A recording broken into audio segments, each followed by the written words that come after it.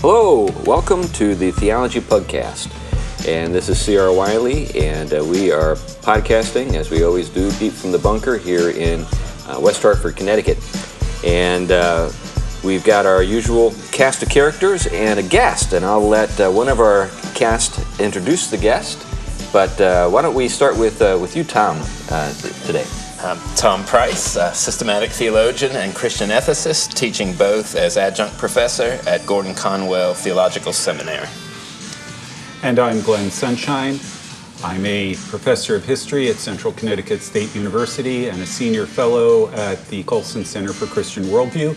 And I'm here with my son, Brendan, who's visiting from the Midwest. All right, welcome, Brendan. Welcome. Unfortunately, we don't have an extra microphone. But that's fine. Your father will share his with you. We'll pass it around. All right. And I'm C.R. Wiley. I'm the pastor of the Presbyterian Church of Manchester in Manchester, Connecticut. And before we get into today's show, I wanted to mention a few things. One is we've had some positive feedback about the sort of learning curve that we have been going through with our new sound equipment. And the feedback has been positive. We had some folks remark that there was a mysterious background noise of some kind, and apparently it was outside of my range, my hearing range. It was either too high or too low or something. But my daughter-in-law was able to hear it, and so she took the time to talk to my son-in-law, who's been doing some of the work on our podcast, and they were able to identify it and eliminate it. So he's taking care of that. So hopefully you can enjoy our podcasts without that annoying sound in the background. Just the annoying sounds in the foreground. That's right. Yeah, that's right. And by the way, speaking to that, we think of ourselves as sort of annoying, maybe, but our audience apparently doesn't think that way. It continues to grow. We've been actually kind of pleasantly surprised at how much it's grown. And we get notes and emails and some of the things that people do to get a hold of us is kind of surprising. People going way out of their way to reach us. But almost every day there's someone who says that they appreciate the content of the shows, and so we're really glad to know that.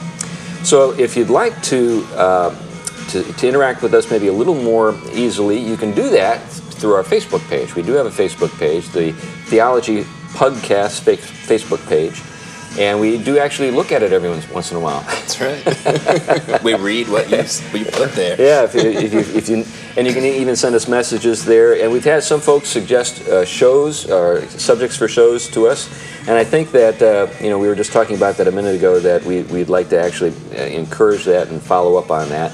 The problem is that we have so much we like talking about already. It wins out. It's almost like you need to tell us to shut up and give us something else to talk about. Give us something to talk about that we didn't think of.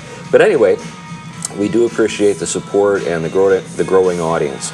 At this point, I should note that we will eventually be posting our show solely on the Fight, Laugh, Feast network, the FLN network. When the FLN network has developed its app, there's an app that's going to be introduced in the near future, so that you can actually have the FLN network on your phone with a dedicated little icon. At that point, we'll begin a serious process of encouraging people to move on over. But you can beat the rush. You can be a subscriber to both the FLF network and to the Pugcast at Anchor for the foreseeable future, but eventually there will be a transition, and we'll let you know when that happens. Anyway, there's something else I wanted to talk about, but I've already run so long that you're probably losing patience. So let's get to the subject of the day, and I'll say what I have this last thing for the end. Today is Glenn's day. So yep. Glenn, what are we talking about today? Today we're going to be doing a range of things. We're starting with the area of biotechnology. We're going to move from that through transhumanism and a bunch of the worldview things associated with it. So let's start with some basic ideas about medicine. I think this is probably the best place to get into this. If you look at the development of modern medicine in the West, It operates using a metaphor for the human body, and I think it's best to think of it as a metaphor that says that the body is essentially a biochemical machine. And using that metaphor, the Western medicine has gotten very good at a lot of different things, particularly repairing things that go wrong.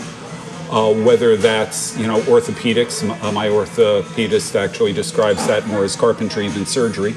But whether it's that kind of repair or other kinds of surgery or drug regimens or whatever, there are a lot of things Western medicine does really well. However, there are limitations to it. And just by way of contrast, consider Asian medicine. Generally speaking, in Asian medicine, what they do is they look at the body essentially as a holistic unit and see it in terms of energies. Right. And as a result, you get things like acupuncture, but you've also got a variety of herbal medicines, dietary things, all kinds of stuff like that. And in general, in Asia, they will tell you that traditional Asian medicine is better for keeping you healthy, but Western medicine is better for fixing you. Interesting. Okay, so what you've got here are two different, the reason why the medicine develops, the medical approaches develop in their different ways is they're using different metaphors for the body. And you have to think of these in terms of metaphors because neither of them is complete. They're ways of looking at the way the body works. And the problem comes when you take one of these metaphors and make it absolute, as if it isn't a metaphor, as if it's simple reality. Yeah, that's an interesting thing. Perhaps this is a problem that is more, I guess, acutely felt because of the materialistic bias that we have in our society. Yeah, exactly. Western medicine is operating out of a materialistic worldview. That is to say, matter and energy, or particularly matter, is all that exists. So that means that anything that is happening in the body can be explained entirely by materialistic explanations, and anything that goes wrong can be fixed entirely by a physical process of repair or adjusting the chemistry or whatever. Yeah, I think I'm fully on board with that analysis, but I was thinking more in terms of language. So I think that one of the problems that you face with materialists is they use metaphors and don't know it. Yeah. Right. Yeah. They think they're just being literal. Yes. So when they describe the human body as a machine, they think they're actually saying something. Yes, yeah. That isn't a metaphor. They believe, like in running water, for example, that water runs. That kind. Sorry. Amelia Bedelia. Yeah. So, but that's exactly the problem. When you start viewing the body simply as a machine, when you think that that's all that there is to it, it can lead you into a lot of dangerous directions. Okay, so let's talk about biotechnology for a moment, because this will be our transition into the full transhumanism. When something goes wrong with the body, it's appropriate to try to repair it. Nothing wrong with that. Things get a little bit trickier, however, when you go from the point of working to repair it to working to enhance it. Right. Okay. And that difference between getting it to work properly and enhancing it, making it better, is, it's sort of a slippery slope. There are nuances along the way there, but I think that's a good way of thinking about it. Ethically, I don't see anything wrong with trying to restore normal function. Sure. Right. It becomes much more serious. The question gets much more serious when you're talking about enhancing function, and further, when we're talking about genetic stuff. It's one thing to work on fixing the gene that causes cystic fibrosis. It's located in the lungs, it's one gene, and so on. Or if you do a bone marrow transplant, you actually literally kill off the person's bone marrow and you replace it with somebody else's. And so their blood actually has somebody else's DNA. It gets very, very strange on some of these things. That's one thing. But what about doing something that affects the sperm or the eggs if you do that, then the child that's produced is permanently changed and is going to carry that change on to all generations. You permanently change the germline. We don't know fully the consequences of gene editing at that level. When has that ever stopped us, Glenn? Well, actually, we didn't intend that to happen. There are about a half a dozen, maybe more countries that have banned it because it amounts to experimenting on people without their consent. Right. Because the future generations are experimental. Right. Right. I mean, there's a lot that kind of want to throw a few things in before kind of we move deep in that topic. I mean, one of them is the very fact that because especially Western medicine has moved to this materialistic vision that it interprets itself from, one of the things missing then is a clear teleology or a clear understanding of the purposes and aims of things, for example, the human being. And because of that, we basically have, the only thing we have to guide us sort of is kind of the proper functionality of certain of our organs and the aspects of our nature.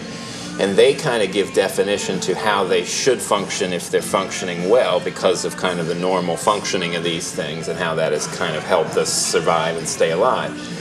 But that gray area starts to develop because no longer is there sort of, for example, a Christian worldview informing directly the kind of the deepening of aims that human nature is directed towards, sort of defining not merely the human nature but the higher ends that it's aimed for. Therefore, that becomes an ambiguous space. And so it can either be that the way we should practice medicine is, like you said, to make sure normal functioning is going on, or we can actually start to play with whatever potential is within that matter, using our intelligence now to guide our evolution into directions. So now you're starting to get into some things here that I think are really weak places or sort of soft spots in the West. And that's exactly where transhumanism is going. When you get to transhumanism, one of the things that they talk about is taking control of our own evolution. And what is interesting is the naturalism and then the evolutionary frame, because the evolution becomes a significant factor in that kind of debate. Because I think it was the Brave New World, one of the big Huxley's famous Brave New World. I mean, one of the things he was talking about and fearful of is sort of biotechnology, because it was going to go in directions that increasingly redefine the human so much that you wouldn't have the human anymore. Right. And interestingly, he was not all that favorable to some of that, even though he was someone who promoted that kind of he feared that sort of the functional, sort of turning people into mechanisms, machines.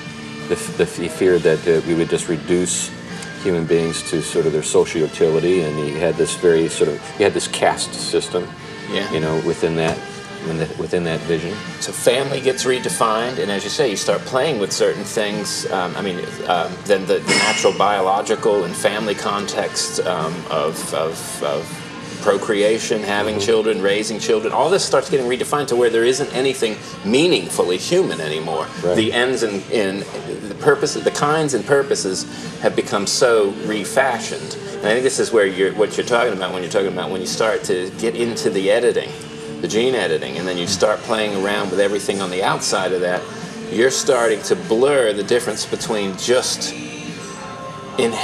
using technology in a way that it actually fosters human flourishing, because it gives the ability to keep normal functioning going and aim towards good purposes, versus starting to redefine the whole.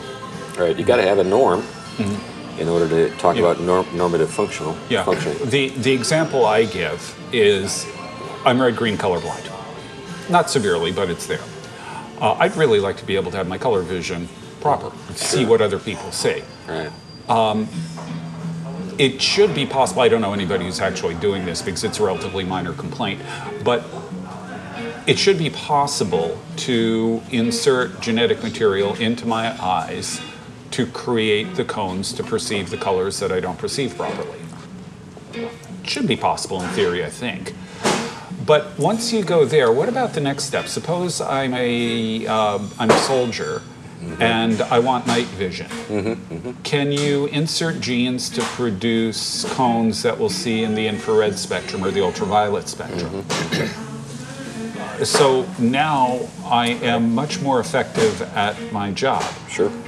What about if we could figure out ways of doing cognitive enhancement or other kinds of physical enhancement? Suppose we can create a Captain America style super soldier. Is that okay?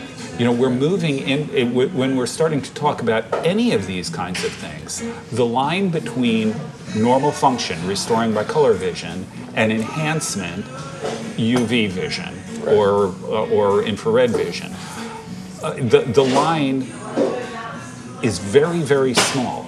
You know, this is Although conceptually it's huge, but in practice there's really very little difference. This is kind of a fun couple of thoughts come up. One is Jose Canseco.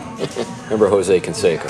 The steroid-enhanced man who just crushed the baseball.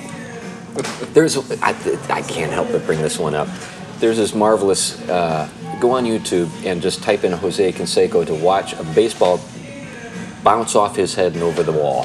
He's in the outfield, he's playing a ball, he misses, he loses sight of the ball. Are you familiar with this? I don't know this. No, hits him in the head and it goes over. But anyway, he's kind of he's almost kind of like a clown in a sense. But he actually made that argument.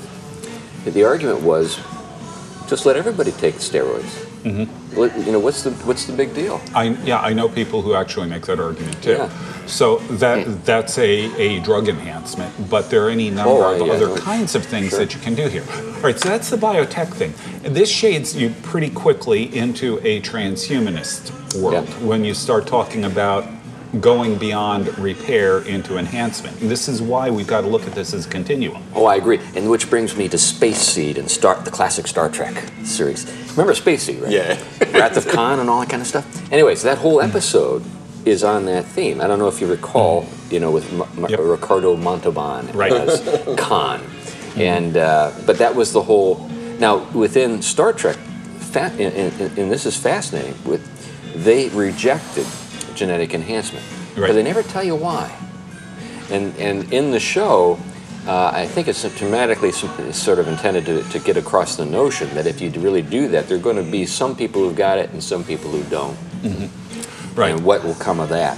Yeah, and you know all right. So when you're moving into transhumanism, a lot of them are literally talking about, like, say, taking control of our own evolution. They're talking about creating post-humans. There are all kinds of terminology that they use like that. And you're seeing certain kinds of Christians, if you can use I've the term, heard this. Yeah. jump on board, that seeing this as part of this kind of theosis or deification, that technology actually is a part of our glorification process. Yeah, I've actually seen the argument made, heard the argument made that the resurrection gives us the sort of the space to pursue this kind of stuff. Yeah.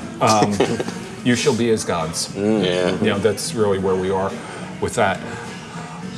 Okay, so there are two different directions we can go here, and this is the thing that sort of fascinates me about this. One of them is the fact that when you are doing transhumanism, functionally what you are doing is you are taking that metaphor of the body as a machine and you are taking it absolutely literally.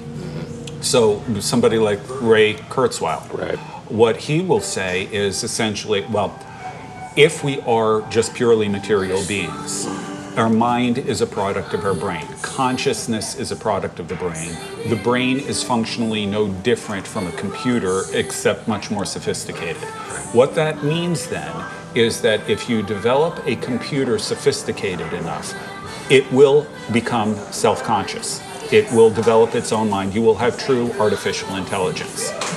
When you push that far enough, they will be able to evolve themselves. They'll be able to constantly write upgrades for themselves until they develop a level of superintelligence that we can't even begin to comprehend.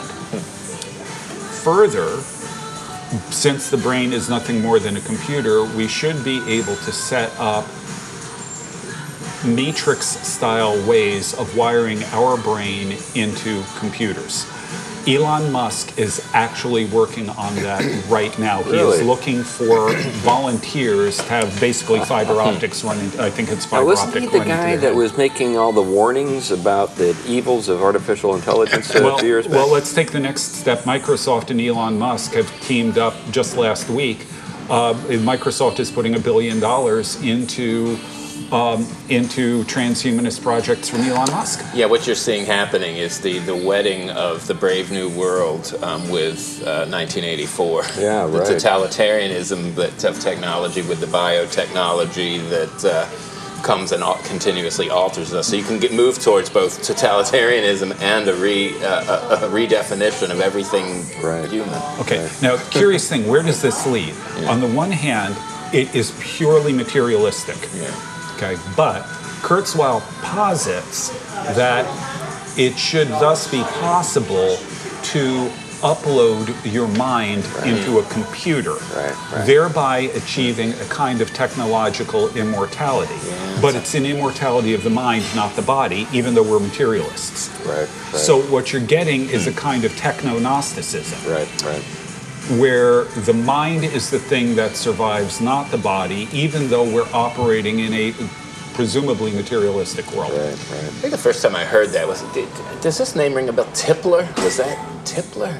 That does ring a bell. Works in the but I field don't like know why. astrophysics or something. Right? Something the sounds physics vaguely- of immortality years ago. Yes, Okay. I did remember that book. That Yes. book was the first time I really, and this is a dated book. Yeah, this is like late 80s, This stuff has early been in their 90s. yes, Yeah, their imagination for a long time. Okay.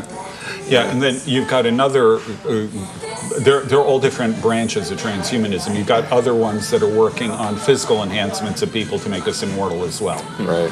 And if you go that route, the really interesting questions are you're still in this metaphysical world of matter and energy, but the really interesting question in that case is who gets it? Well, and then what follows for me is, when do we call the Butlerian jihad? Yeah. You know, remember Dune?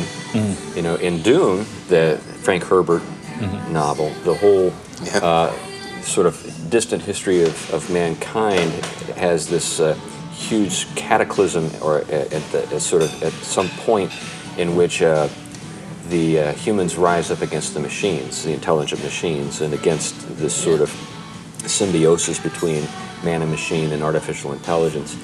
And it leads to an intergalactic conflict that results in the anathematizing of any kind of intelligent machinery being built. So that's why in the Frank Herbert novels you've got the mentats. The mentats are the human computers, meaning that because it's no longer permissible to create computers, because it goes that far. The human beings have to perform the functions that we used to rely on the computers to perform in that vision. And it's a fascinating exploration, sort of the other side of this. But Yeah. Or you could just, a simpler way is just look at the film Gattaca. sure, yes, that too. Yeah. Right. But the problem here that I see that nobody's talking about, let's say you extend human lifespan to hundreds of years, maybe thousands, which is what they're talking about. Right. You find a way of doing this. Right. Who gets it? Who controls it? Whenever you have a new technology, it's always the rich that get it first. Right. But you saw this. I saw this literally this week, where they're talking about the issue of rich people. Should they be able to have the advantages of do this selective gene editing because it favors their. Sure. And then what's to prevent them from preventing anybody else from getting it? So you get a master race then. Yeah. Yeah. And or suppose it does become widespread. What do you do with children? there you go. Well, how do you handle reproduction? If everybody is living for thousands of years, you can't afford to have many children. Right. Because you are going to consume all the resources available. So do you ban that? That's right. What happens? What does this do to society? Nobody's talking about They even it. talk about Right. reproductive frustration with that, in the sense that here, for example, if you have a certain kind of vitality, but you're no longer reproductively attractive, and they talk about all these kind of complications that rise up. And this sounds so far-fetched, but, you know... Beer? yes. What was it, Down East? This was counterweight. Counterweight. Okay, Yes, sure. thank you. Yeah. But I mean, I think it's what Mike Bess. I can't recall the work, but he develops this notion he calls it the Jetsons fallacy. And he says that what happens is we kind of don't think of the incremental changes in technology as doing all that much because we kind of grow with them. But we don't listen to these conversations like Glenn's talking about where these things have certain ends that they're aiming and directing the technology and directing us towards, which we oftentimes are just ignorant of. And so he calls it, think of the Jetsons, where they're projecting in the future. It's for those who weren't around when the Jetsons, which is probably a lot of people. It was a little cartoon you could probably track down, which was supposed to be like, what was it, 2060 or something? Right. But the thing is it was about a changed world where you could have flying cars and all these things, but basically the family was the same. The relationships were all the same as that time. Right. And so what was not in the imagination of the writer, or it was just left out, was that human nature and families and everything else was going to change as that technology changed, for good, for ill. And like we said, there are plenty of goods. If you have a family and someone can be around longer and flourish more fully because of the advancements of medicine. Sure. Beautiful and good. If you can live a healthier life a little bit longer and enjoy to see the grandkids, good things. But this point at which all of that gets redefined, and then the point of being sustained and living is so redefined, you start to get into a huge mess. I mean, another one, I think it was Huxley or another one put out there, is what happens if we eliminate, for example, all depression whatsoever? Oh, right. Because if you don't know, if you're able to pill your way into happiness continuously. Was it called Soma? Soma. Yes. Soma, yeah. Yes, that you don't have those levels of difference which are required for certain meaning. In other words, can you be sane without being depressed? Yes. Or at least Anybody else? I think all set for now. Except for now? So at least the potential to be depressed. Yes. If everything is sort of take a pill. Remember that Saturday Night Live? Yeah. Take a pill. In other words, there's always some kind of way to sort of cop out of the sort of the difficulty of passing through the hard, sort of patch in life. That's right. Yeah, my mind, is running in all sorts of directions. Yeah. I know that you've got plenty more to say, though. This is actually the fundamental problem with the entire topic. It can go in so many different directions. Right. Yeah. The techno-Gaianism, for example, I think is really worth exploring. Techno-Gaianism?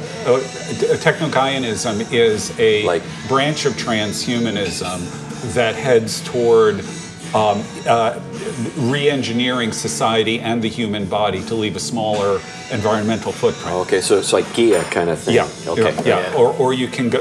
We can talk about the techno-Gnosticism, immortalism. All of these things they've got vast implications. But the fundamental problem with all of them is they are rooted in a defective metaphysic. Yes. And as a result, they have a defective view of human nature. Right. By the way, this stuff flows directly into transgenderism as well, because definitely. Fundamentally, what it comes down to with a lot of these things is the technologies are being developed that will allow you ultimately to conform your body to what you think it should be. This is the transgender dream. Yeah. So it ties in with all of these different things. And as a topic, I was having a hard time figuring out how to even enter it because it's so slippery and there are so many different places to go with it. What it also demonstrates is that there's a kind of a collusion, you could say, between all sorts of parties that have very different goals, at least on the surface. Yeah. In other words, the transhumanists and the transgender people may not have any sort of basis for relating to each other on a day-to-day basis, apart from the fact that they both think of their bodies as sort of subject to their wills. Right. So there's actually a movement called postgenderism. Oh, yeah. Postgenderism. They're hanging out with the post-colonialists. Just so you know. It's the same thing in their eyes. Postgenderism says that through the development of artificial wombs and reproductive technologies, we can detach completely reproduction from sex. thereby restoring sex to its proper function in their minds of providing physical and psychological pleasure, which then means that we can also apply these technologies to modify our bodies in any way that suits our interests and desires. Which brings us back to Brave New World and Huxley. You remember what the Bible was referred to in Brave New World? Pornography. It was referred to as pornography. The idea being that pornography, of course, was disassociated from its sort of sexual, or sort of being defined by sexual interests, proclivities, or whatever, and just simply anything that is kind of out of step with sort of this, with the kind of this social milieu, this sort of social functioning. So the Bible in Brave New World is something that encourages self-denial, which undermines the entire economic project of Brave New World. It's interesting with that, because that's what the thing when Glenn was talking about this that you hear right there. The one thing they're not emphasizing is the transformation of one's loves right here, and it's interesting. This is a topic I think I'll get to probably the next time I do. It's on sort of propaganda, and Elio's whole line is that the Siamese twin of all this technological advancement is the propaganda, which is geared towards fashioning the loves towards embracing the technological and the transhumanistic. And so what you do is they do recognize that those loves need to be formed, so they want to basically get you away from the pornography of self-denial and move you towards this kind of subjective will to impose one's will, wishes, and wants onto reality, and therefore direct it towards that kind of gratification. But I think it's not. It's it tends to get weird because it kind of goes back and forth between. I'll do a head. Let me see a CHAG. Yeah. It kind of gets caught between the collective and the individual then as well, and that's a whole different thing. Let's look at that for a moment, the collective and the individual. Let's suppose we succeed in Kurzweil's project. We have a super intelligent machine that we are able to wire ourselves into. That automatically makes us super intelligent. We have immediate access to everything that is on whatever replaces the internet. So we have at our fingertips all knowledge, all information, all everything, plus super intelligence to back us up. Oh, and by the way, we're not the only person plugged into this. Everybody else is plugged into it too. So we have access to their minds as well. What we have just done is we've created the collective unconscious and a technological nirvana. I mean, it is fundamentally. I mean, we can start with materialism, but we're there at that point. We're at pantheism. And then the virtual ends up continuously pushing towards the gratification of desires that have not been reformed.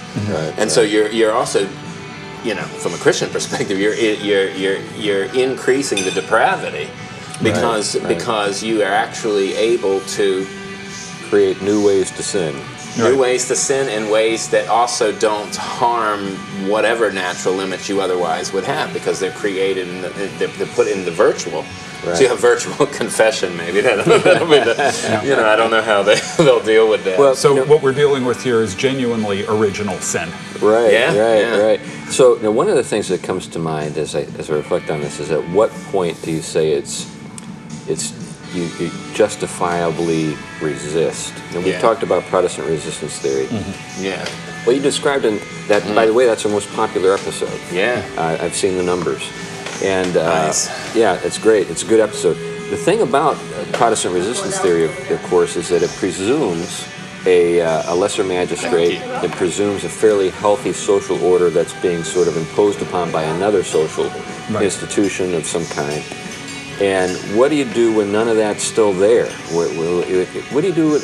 How do you resist in a world where increasingly the power of surveillance, sort of the algorithms are working to sort of prevent any kind of organized resistance?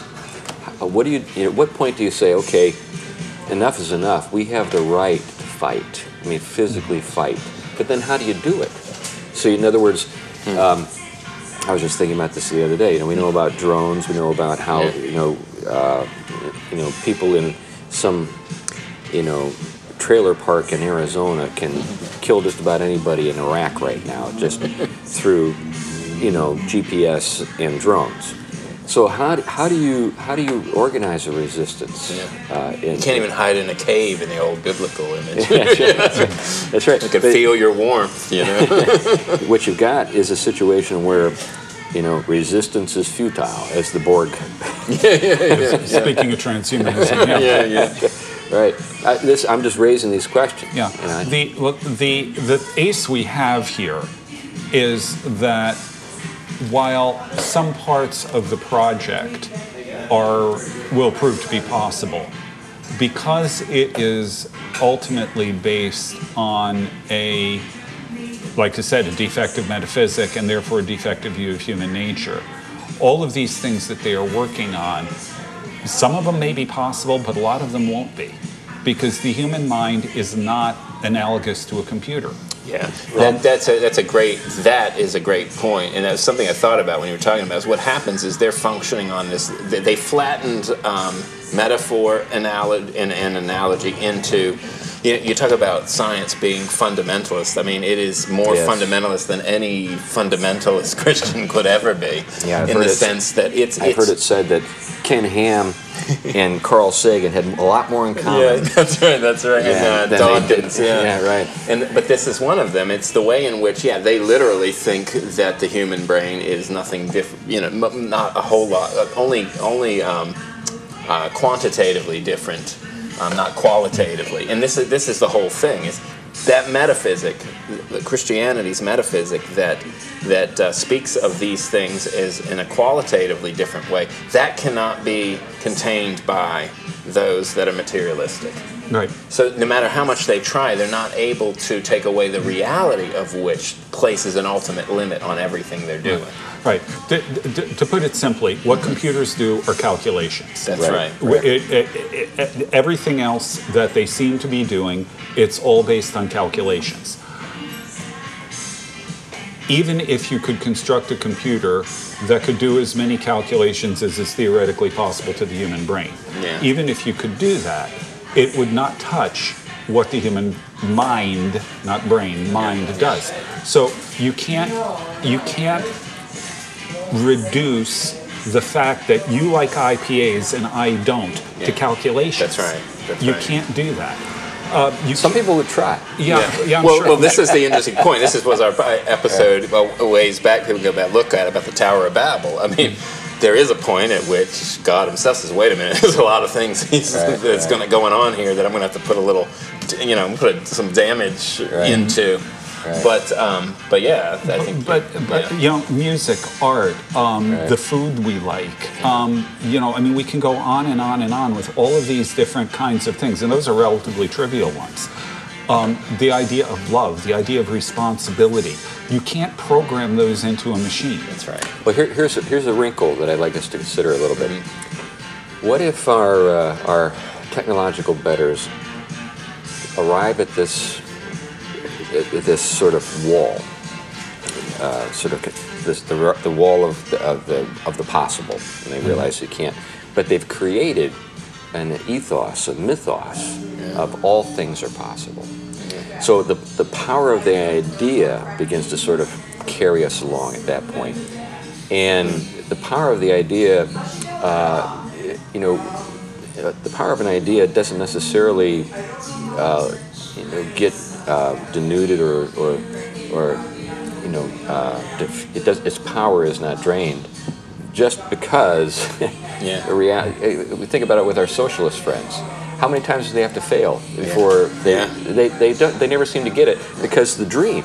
They'll be in the food line getting their one chicken to split with their 12 family members, and they'll still be like, no, this is, I can't, my God is going to deliver. That's right. So there seems to be that. But what if we have a situation where we can simulate it?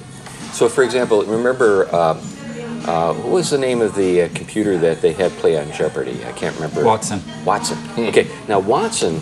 The reason why Watson cleaned up, by the way, is it could beat everybody else to the buzzer.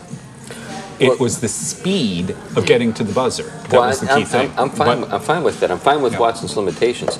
But what if you had people who didn't tell you the truth about Watson?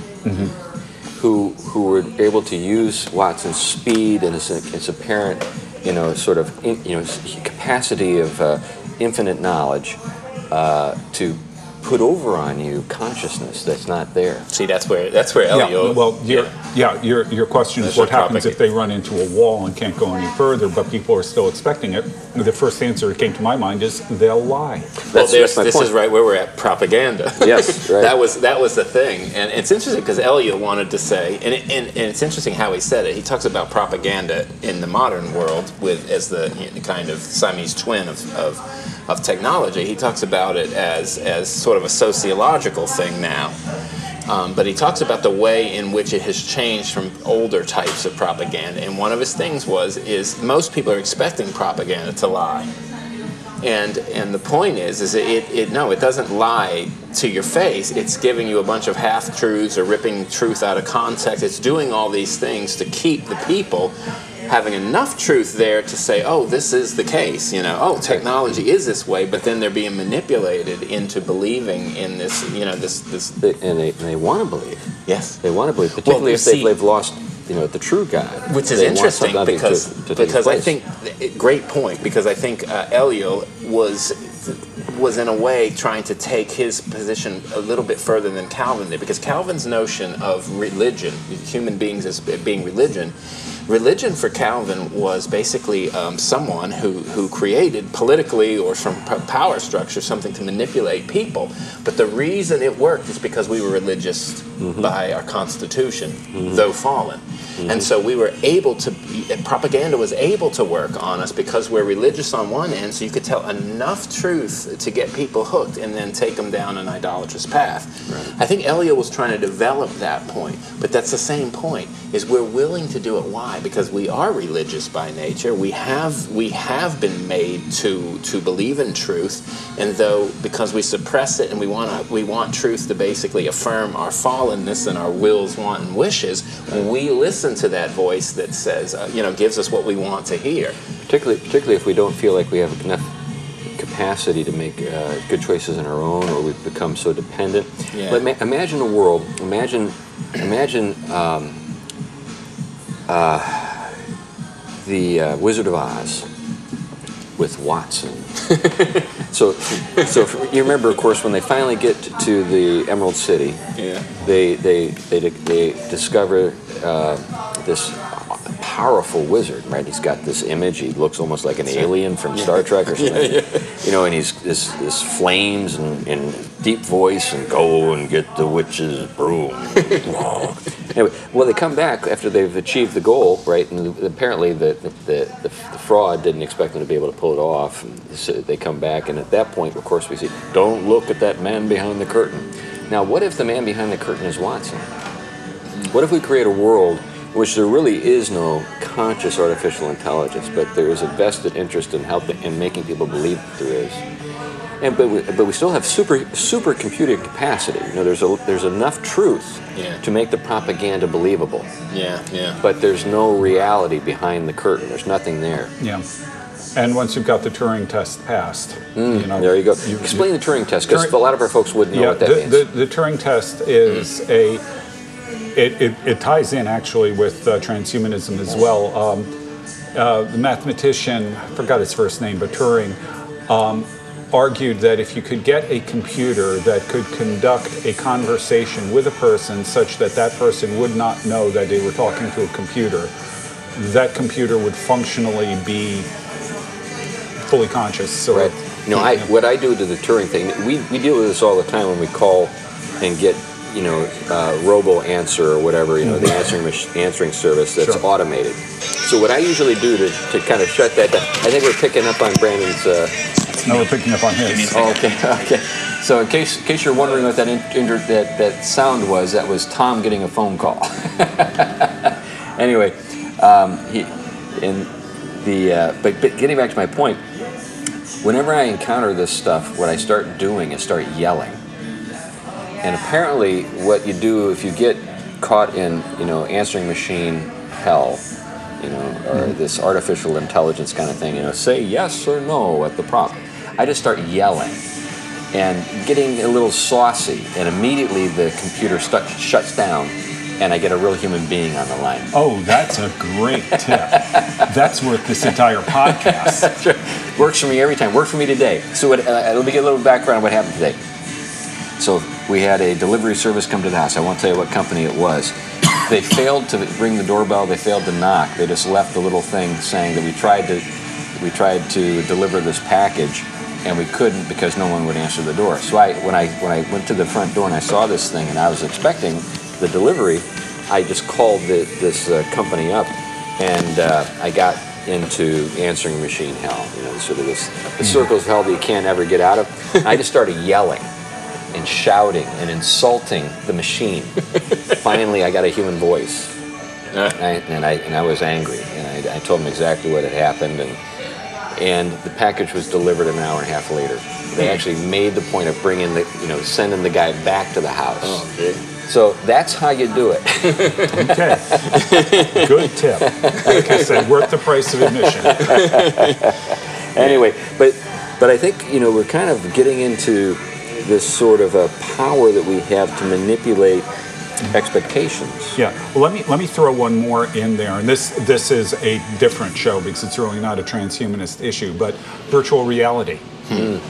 As virtual reality becomes better and better, as computing power increases and all of that, so that you will be able to create virtual worlds that are almost fully immersive. Right. This is going to, I can predict with 100% certainty that there are going to be a lot of people who are going to spend their time by preference in the virtual world rather than in the real world. Yeah. Sort of like Cypher in The Matrix. Mm-hmm. Yeah. He knew that it was all fraud, but he decided that Right. was a better... When I was in college, I knew people who were D&D players. Yeah, right. And they told me, at least one of them told me, he would rather live in the campaign world than in the real world. And now he had to function in the real world, so he took his classes and did all that. Very bright guy, but he would rather be in the D&D world. And now, for our listeners who don't know what D&D is, this is Dungeons and Dragons. It's a game that was a virtual reality game before computing, and a very big one. I know in the 80s. Done on pencil and paper. But when VR gets to the point where it is even more immersive than it is now, right? Or augmented reality. Why come out? And any of this stuff, you're going to get a why come out phenomenon. Yeah. Now that's the thing about Star Trek that I think fails to deal with human nature. Like the new Trek. Yeah. You got the holodeck. Yeah. Why don't we find people on the holodeck who are completely drugged out in sort of this sort of virtual reality experience? You know what I'm saying? Not wanting to come back out of the room. Now, maybe they forced them out of the room. Maybe they've got a technique for dealing with this problem. Well, I think it's just a new one out. I'm just catching some of it. People have told me. I think is it called Dark Mirror or something? Yes. I've heard about it. And it's talking about kind of the darker side of these technological advances. And it has a sort of Heideggerian suspicion, Right. It's not done from a Christian set of assumptions, but probably more of like a Heideggerian. Is this a good place to go? Yeah. And it does some very disturbing things. It's a way in which, for example, someone has a capacity. One episode, because I did watch a few of them. One episode is where someone has a capacity to take his coworkers and create clones of them that experience everything within his virtual world. It's on almost like a Star Trek. It's sort of on the Enterprise, and he is playing Kirk, but he's basically controlling them, manipulating them, and he holds over their head that they will never escape his tyranny as long as they don't go along with what he wants. And so it becomes this punishment. Anyone he doesn't like back in his workplace enters into this virtual world. Okay, maybe this is very far-fetched, but the imagination is showing those dark places that the imagination can go when these new possibilities become within reach. Yeah, think about any sort of socially sort of challenged or socially sort of damaged teenager. Yeah. What kind of hell could they create for people if they had the power to do so? We already know that a lot of young people do create hells for their rivals or people they feel contempt for. online. It's Yeah, led to hacked suicides down and just bullying, terrible things. Yeah. Yeah. So I think to answer your question, where we were just before this, what happens when they hit the technological wall that they can't go through? They're going to lie. They're going to work through VR. They're going to do something like that. Because I think nobody's really connected VR to transhumanism, but I think we got to. Because at some point the two of them come together. I think you're right. Yeah. And I think, I mean, we're just kind of exploring it now, but I think the Christian imagination is going to be, you're talking resistance in a way that the church has never had to resist. I mean, we have the resources, we have the riches, our theological vision, our doctrine of God. These things can help us discern this, but the real wisdom, and of course we're waiting ultimately on an act of God, but I mean the real wisdom is the way in which you can actually form, in any sense of the word, what faithful discipleship looks like when these pressures are put on the whole of the world almost to I mean, think of it a different way. I mean, I have 11-year-old. I mean, what happens when he gets to a certain point and the competition between them is not, in high school or in college, is whether or not you enhance your intelligence to a certain, and where is it that they're going to draw the line? Everyone else is doing it, everyone else is having these experiences, and everyone else is able to enhance themselves. I'm going to fall behind, and I'm going to become their, basically manipulatable by their supreme intelligence or whatever. And even if the promise is fraudulent, there's still the power of the myth. Yeah. And I think that's the thing that we have to keep in mind here when we think about transhumanism. Yeah. I think we need to think about it as a competitive religious sort of ideology that we as Christians need to be ready to deal with. What it is offering is a kind of salvation that requires no moral effort. That's right. And is completely detached from God, who of course doesn't exist because we're materialists. That's right. Well, you think about like the Matrix, when they need to learn something, they just simply upload it. So remember, what's it, Trinity? She needs to learn how to fly a helicopter. So they just plug in the program into her brain and now she can fly a helicopter. That's...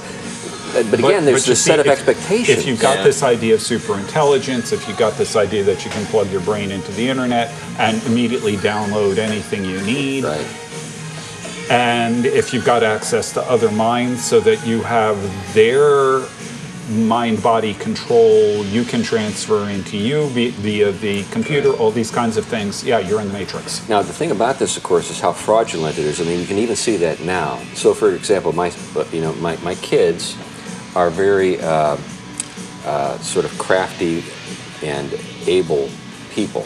Each of my kids have mastered some craft. So my second son just made a kitchen knife from scratch. He forged it, and it's a beautiful object, and he's given it to some friends for a wedding present.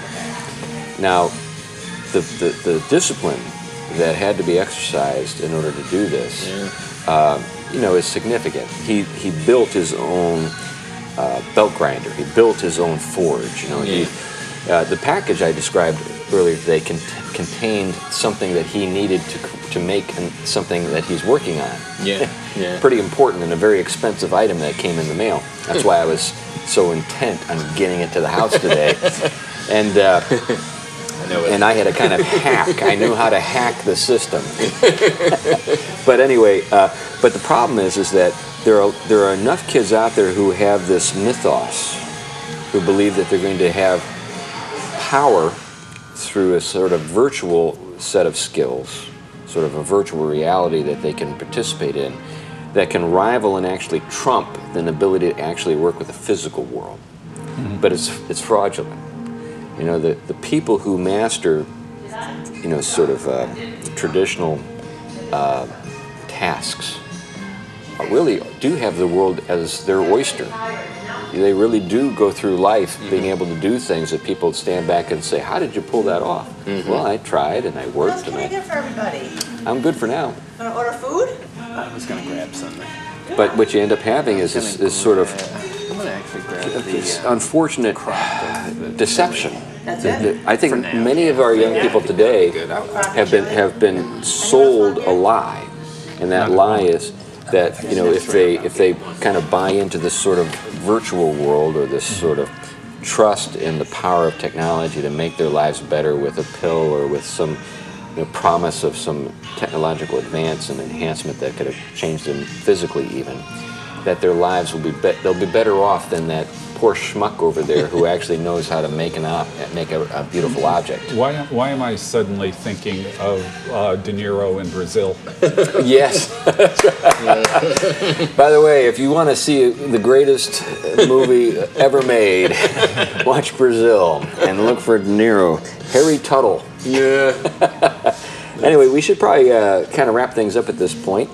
This has been a really rich topic, Glenn. We should come back to these themes another time. Is there anything you want to add at this point, Tom? It's a couple of small points. One of them is what you have going on here is what you would almost see as a alternative system of salvation. This is sort of what's going on here. And so this isn't anything new for Christians. You're dealing with you're dealing with a set of contrasting ideas and ideals, a different conception of reality and the purposes of all things. And so, we have a word to say into all of this. And so we didn't really focus on that side of it. We were doing more of exploring this differing worldview, this differing view of salvation, or the differing views that are entailed therein. And so, there's a word we have for it. But on the other hand, I think it's something we'll even be visiting the next time I talk about with propaganda, because it's something very similar. They're tied to each other. Right. And we have a physical feast. We have a feast, very, very physical. This is not a virtual dish. This is not virtual. That's right. I'm assuming the word you're referring to is heresy. Yes, that's right. Well, especially with the churches, certain strands of people in the church opening their imagination to embracing some of this. I think you're looking at heresy right away. Yeah. Right. What strikes me about this is, bringing it into a biblical context, is that this is the ultimate expression of the lie in the garden. Yeah. You will be as God. Right. And it's not only a secular salvation; it's secular apotheosis. Yes. So. Right. Yeah, apotheosis, of course, it means being raised to the divine level. So something that raises you up to the divine. Oh, it's fine to use big words. I just think we need to define them every once in a while. Yeah, that's a good idea. Anyway, this has been great. Did you want to say something else? Oh, I'm good. Yeah. This has been a great talk and a very rich one, and we appreciate your interest in the Theology Pugcast. By the way, here we've got some technology, the Pugcast, a delivery mechanism for disseminating reaching people all over. That's right. Yeah. And so we're not Luddites here. Well, a little bit, but not in the radical sense. There are things that are really positive about technology. We're not just trying to throw it all out. But at the same time, we need to be realistic about sort of everything has a downside. Everything has an upside, or most things have an upside. But even things that have an upside do have a downside, and we need to keep that in mind. Anyway, thanks for listening to the Pugcast today. We appreciate your support, and we'll talk to you next time. Bye now. Bye-bye.